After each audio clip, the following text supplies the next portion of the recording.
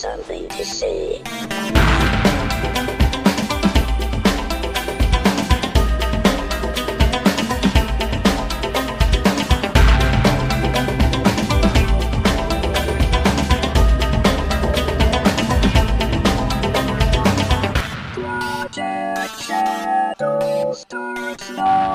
Hello everybody, and welcome to this episode of Project Shadow. My name's Charlie. You might know me better as sci-fi fantasy writer C.E. Dorset. And I have a weird topic to talk to you about today. It's not really like weird, because I know every now and then I get weird, but it's something that I've been thinking about quite a bit, and I wanted to bring it to the community to see what you all thought about it. And as you probably know, I don't know why I belabor these intros, because I title the episodes and I assume many of you actually read the title before you hit play. But the question is, have classic and favorite shows or books become a new genre? And I think this is also kind of becoming a thing with music as well. So, what is genre? It is a chimera.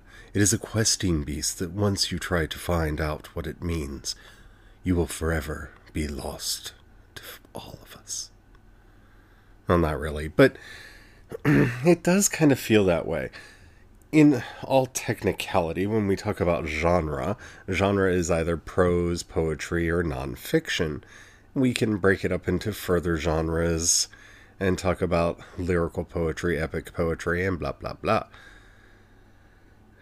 The use of the term genre, as I'm using it, is a bit more recent of a phenomenon, and it's where we talk about the difference between literary and genre fiction.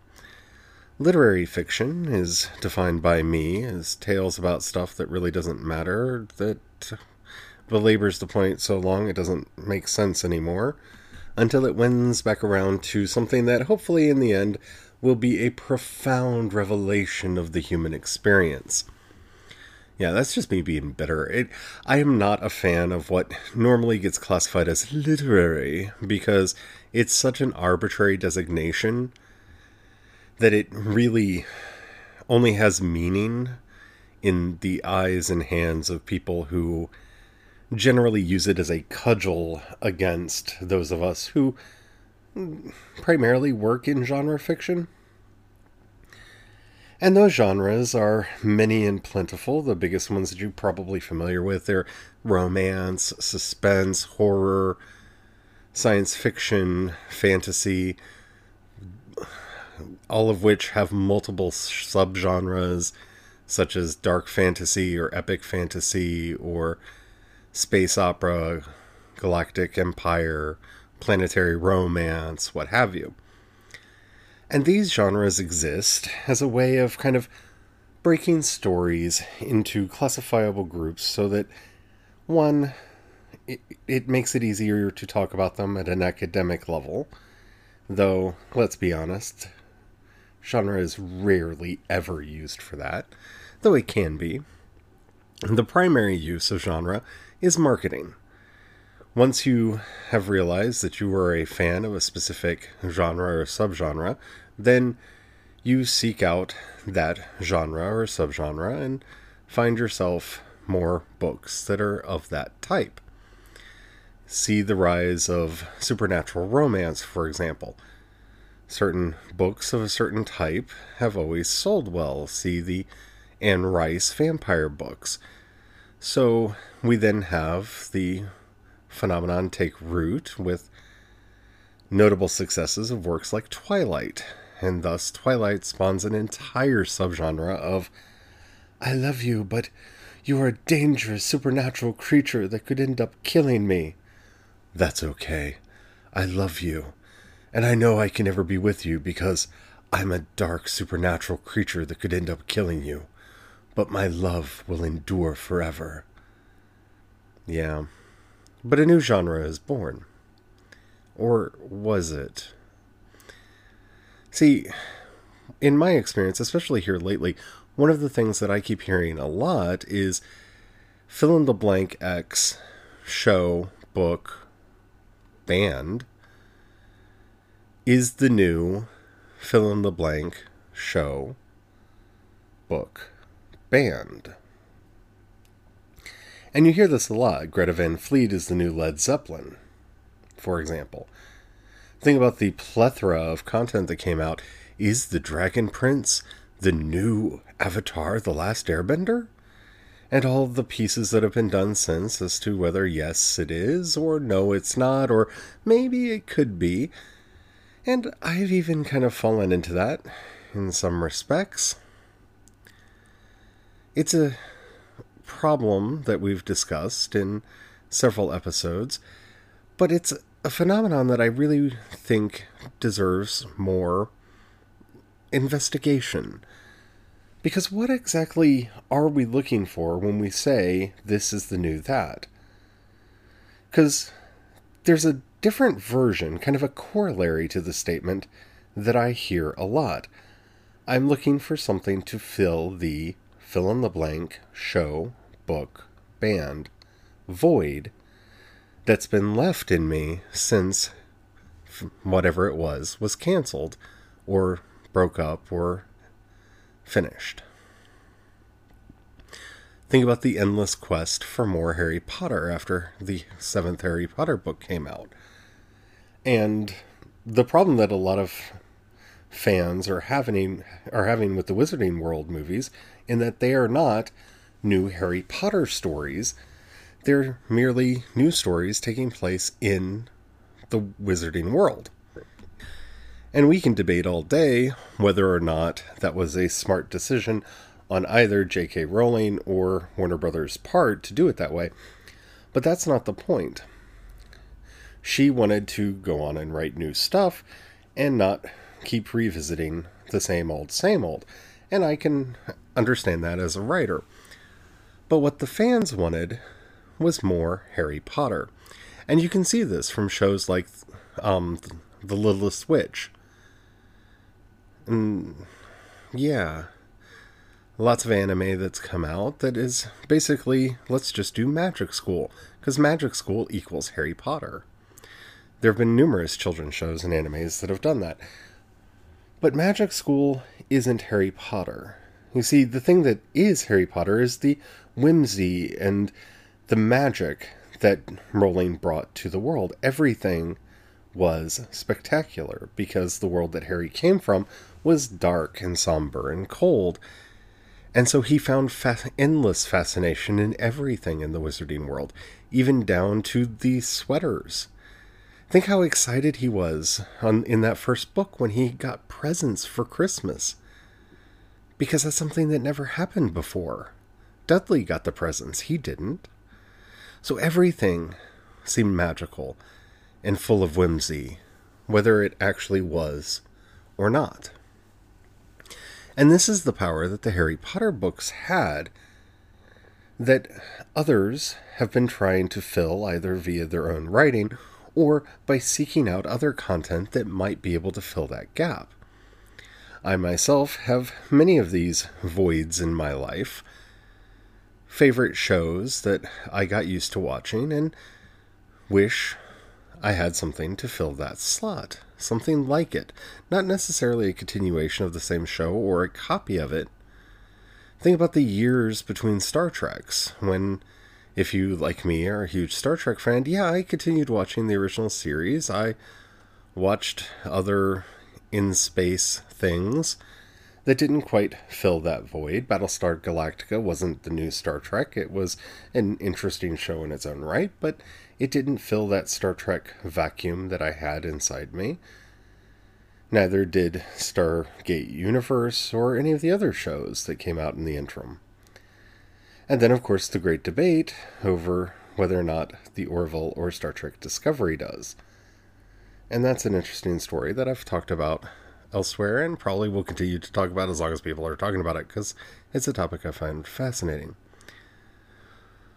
But what I think we actually see happening here is kind of a collectivization of the process of genre, in that we all came to like something. And because we liked that thing, we wanted more of it. For example, do you think the genre of space western would be as prominent as it is today if it wasn't for Firefly? And if Firefly hadn't been canceled in such an unsatisfactory way, and we weren't given a movie like Serenity to hurry up and wrap it all up? No, we all wanted more Firefly. And since we weren't getting it, an entire literary genre that, yes, predated Firefly, but didn't have the avid readership that it does until Firefly happened. It all came about because there was a popular space western that we all kind of fell in love with and didn't get enough of it and wanted more. So, is Avatar: The Last Airbender a genre now? I mean, you can clearly see a lot of shows that are kind of vying for that. Like, I would even put Steven Universe in this camp, that it's kind of vying for that. It's got that goofy humor that can, at times, be very serious and self-critical. It can look at a deep issue and really make you think, or do something completely different. It has a very deep lore that you can spend hours debating with your friends about. Did it fill the void in my calendar left by Avatar: The Last Airbender? No, but it kind of created a new one that it doesn't even fill because the episodes just don't come out fast enough. I'm sorry, Rebecca. I'm not pushing. I'm just saying. I need more. All the time. More. But that's what it is. And so here we are, in this new age, in this new world, where these phenomena are popping up out of nowhere. And you can see it happening all the time. Think about the popularity of the Hunger Games, and how quickly a genre coalesced around it. Let's take a group of teenagers, put them in an impossible competition in a future society who is doing this for reasons, usually because some corrupt government is trying to do something, because, well, that's what's happening in the Hunger Games, and tell a story there. And we don't have to go very far to even think of those, because they got movies. We got the Maze Runners and the Allegiance and, yeah, all that. But is that not how a genre comes about? And are we seeing them happen quicker? See, with all of the debates that have been happening lately over canon this and canon that and genre this and genre that, I'm almost wondering if we're post-genre. And I don't mean that in the way that a lot of other people do. Yeah, genre has kind of lost a lot of its meaning. Writers, for a very long time, including myself, have taken great pains to do cross-genre fiction, where we take two or more genres that we rather enjoy and think would be fun juxtaposed to each other, and do that so we can find more creative, inventive stories. That's been a process that's been going on for quite some time. See space western, or alien police procedural. There's been quite a few of those. But in this new discovery of cross-genre fiction, it has created some gaps that have, in their own way, created new genres for people to write in, create in, and seek after. But are they really genres? And I keep coming back to that because I'm not entirely sure that they are. Why do I say that? Because when you actually look at what a genre is, it's a fairly succinct method of boiling down a story. So, on the one hand, being able to say what a space opera is in a very short version. So, for example, a space opera is a story that takes place in outer space, generally in more than one setting, though not always, where the predominance of the story is based on action and adventure rather than literary science. That's helpful in some ways in finding other fiction of that type that you like. I think this new thing that's happening has more to do with our obsession with high concept than it does with genre. So what is high concept? If you ask 20 people, you get 20 different answers. The biggest and simplest way of saying this is the initial pitch for Alien, for example, was Jaws in space. And when you look at the movie, that's pretty much what it is. The xenomorph is the shark, the Nostromo is the beach, and the people are getting picked off one by the alien until our new version of Brody, who is in this case Ripley, ends up killing the beast. Okay, Jaws in space. High concept was initially used as a way of kind of shorthanding what a story would be.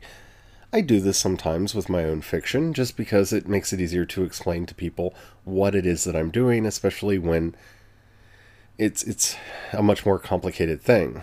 So, for example, when working on the current sci-fi story that I'm working on, in a Twitter thread, I described it as hidden, Crouching Mecha Hidden Starship.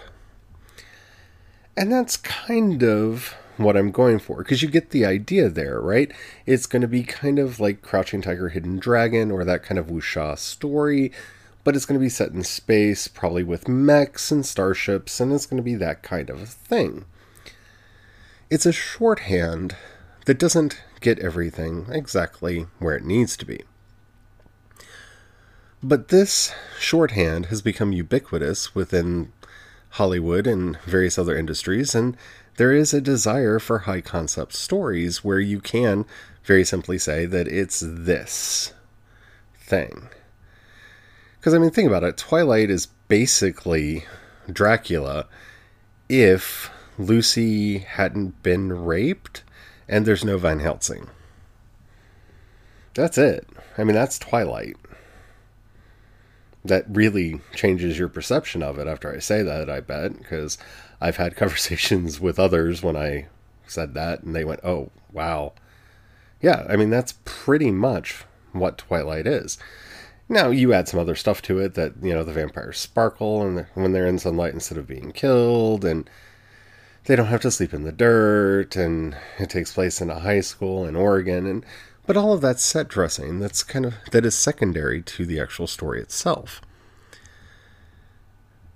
That's high concept. That's one version of high concept. There are others, but that's kind of the simplest. No, I don't think that's what's going on either. I don't think it's either genre or high concepting. Though both of those are involved. When I say that I have had a charmed shaped vacuum in my life since that show was canceled, and I have, that was one of my favorite guilty pleasure shows that I enjoyed watching. It's not so much that I wanted another story about 3 witch sisters who were having adventures against magical creatures all the time. It's not wrong that I wanted that, but that's not exactly what I mean when I say that. What I mean when I say that is I miss the family elements and the high drama, the soap opera-ness that Charmed had, as well as the supernatural stakes that were layered upon it. Some of my favorite seasons of those shows were Phoebe and her magical husband-boyfriend thing, and all of the problems that brought about. I really like that drama.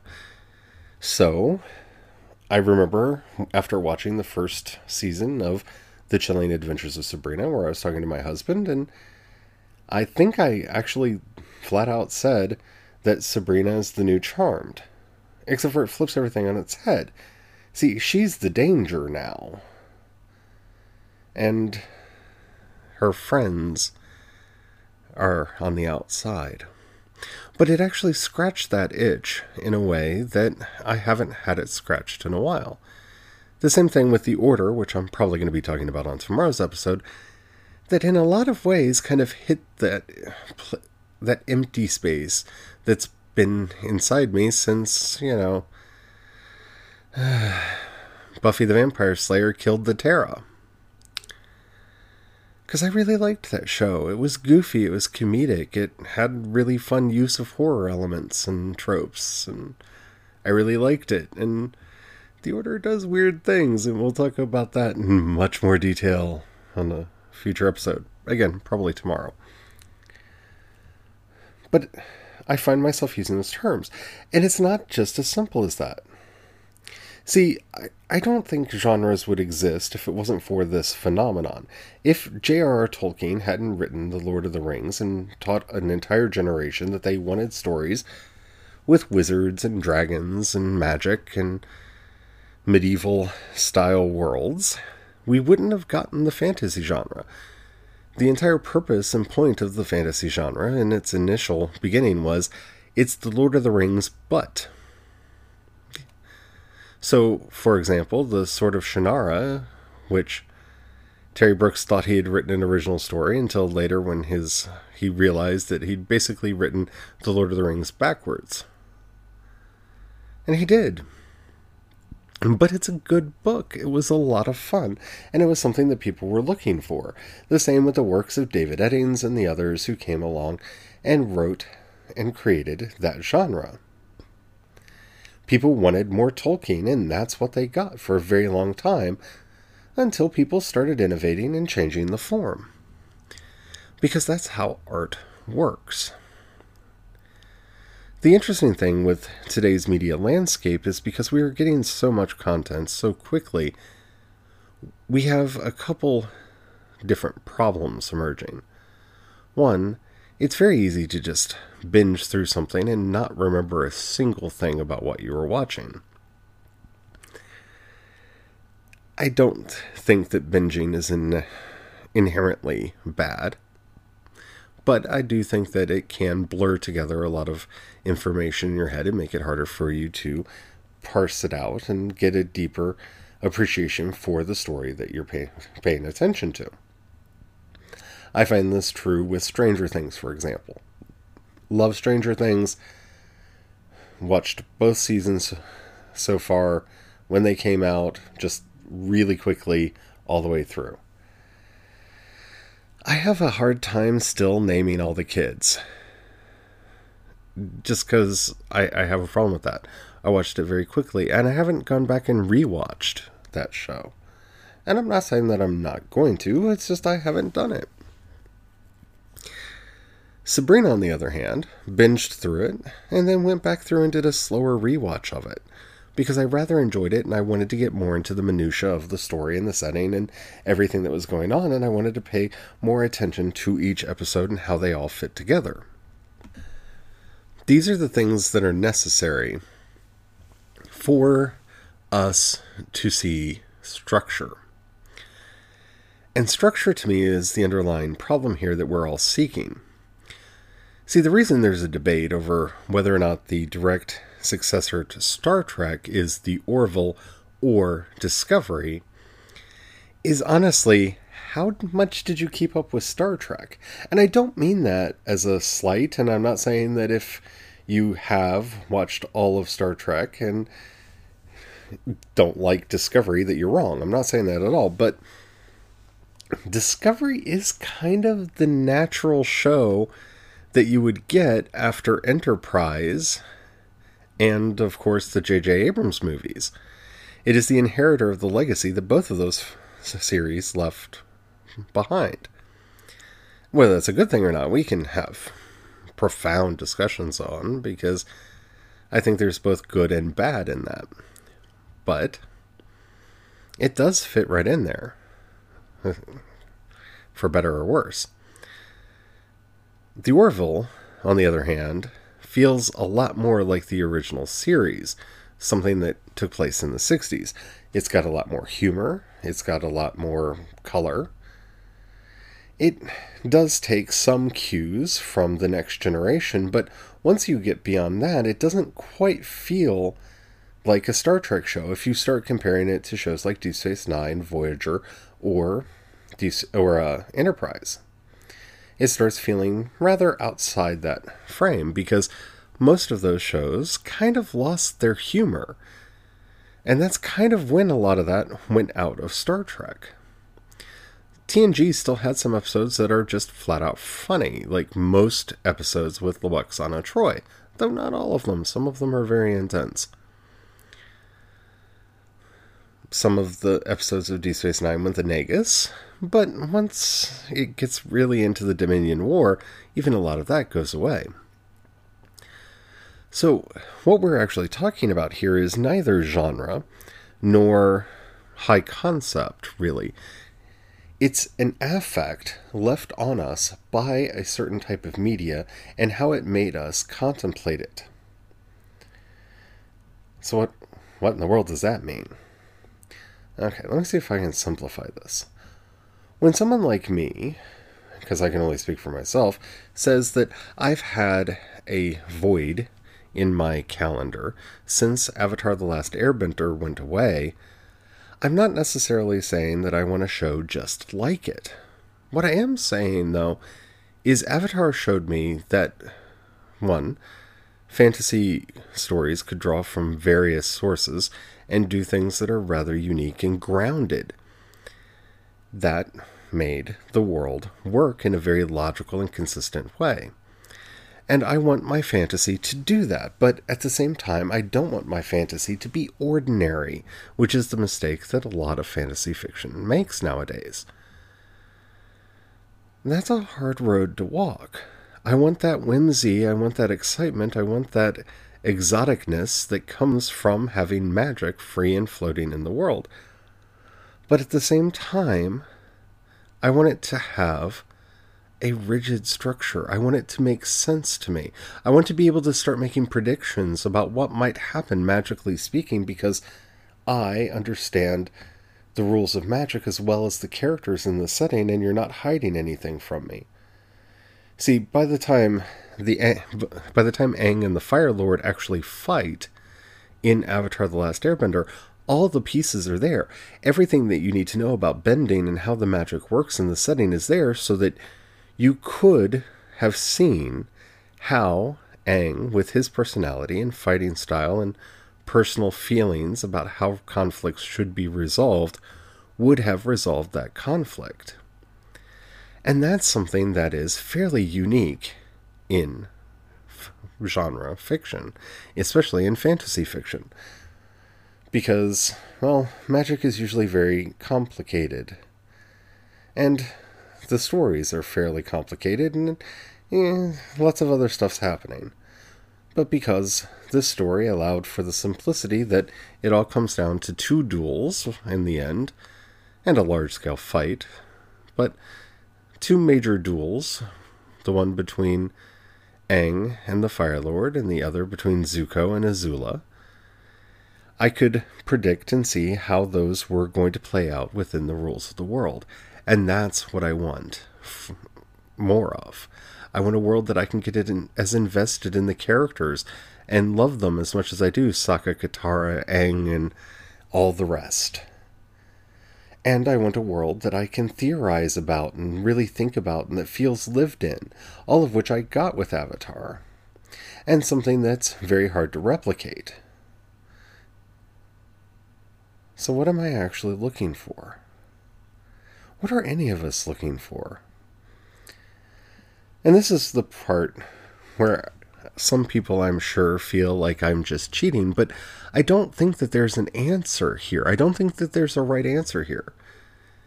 Yes, it's possible to say that Avatar The Last Airbender has created a new genre, but no, not really. I haven't seen a lot of people really take this analogy between martial arts and fantasy magic and run with it. The basic elements have not really been replicated in anything else when you think about it in terms of genre. And the same thing is true when you talk about high concept. The Dragon Prince is not Avatar The Last Airbender, but this time with dragons. No, that really doesn't work. The characters are different. The dynamics between them is so different. The nature of magic in the worlds is very different as well. So, it's not really a high concept. It's not really a thing. A genre thing. What's actually going on in all of this is we found something in these worlds and in these settings that we want to have replicated. We're now seeking something even harder than the creation of a new genre or the perpetuation of a high concept idea. We're looking for someone to replicate the sensations we had while we took in the media that we love. We're trapped in our nostalgia, and we're expecting our fiction to make us whole again. We'll talk about that, I'm sure, on a future episode. We've kind of talked about it a little bit on past episodes, but we'll see where this goes. If you enjoyed this episode and the app that you're listening to me on allows you to rate either this episode or this podcast, please do so. That tells the algorithm to share me with more people. That helps out a lot.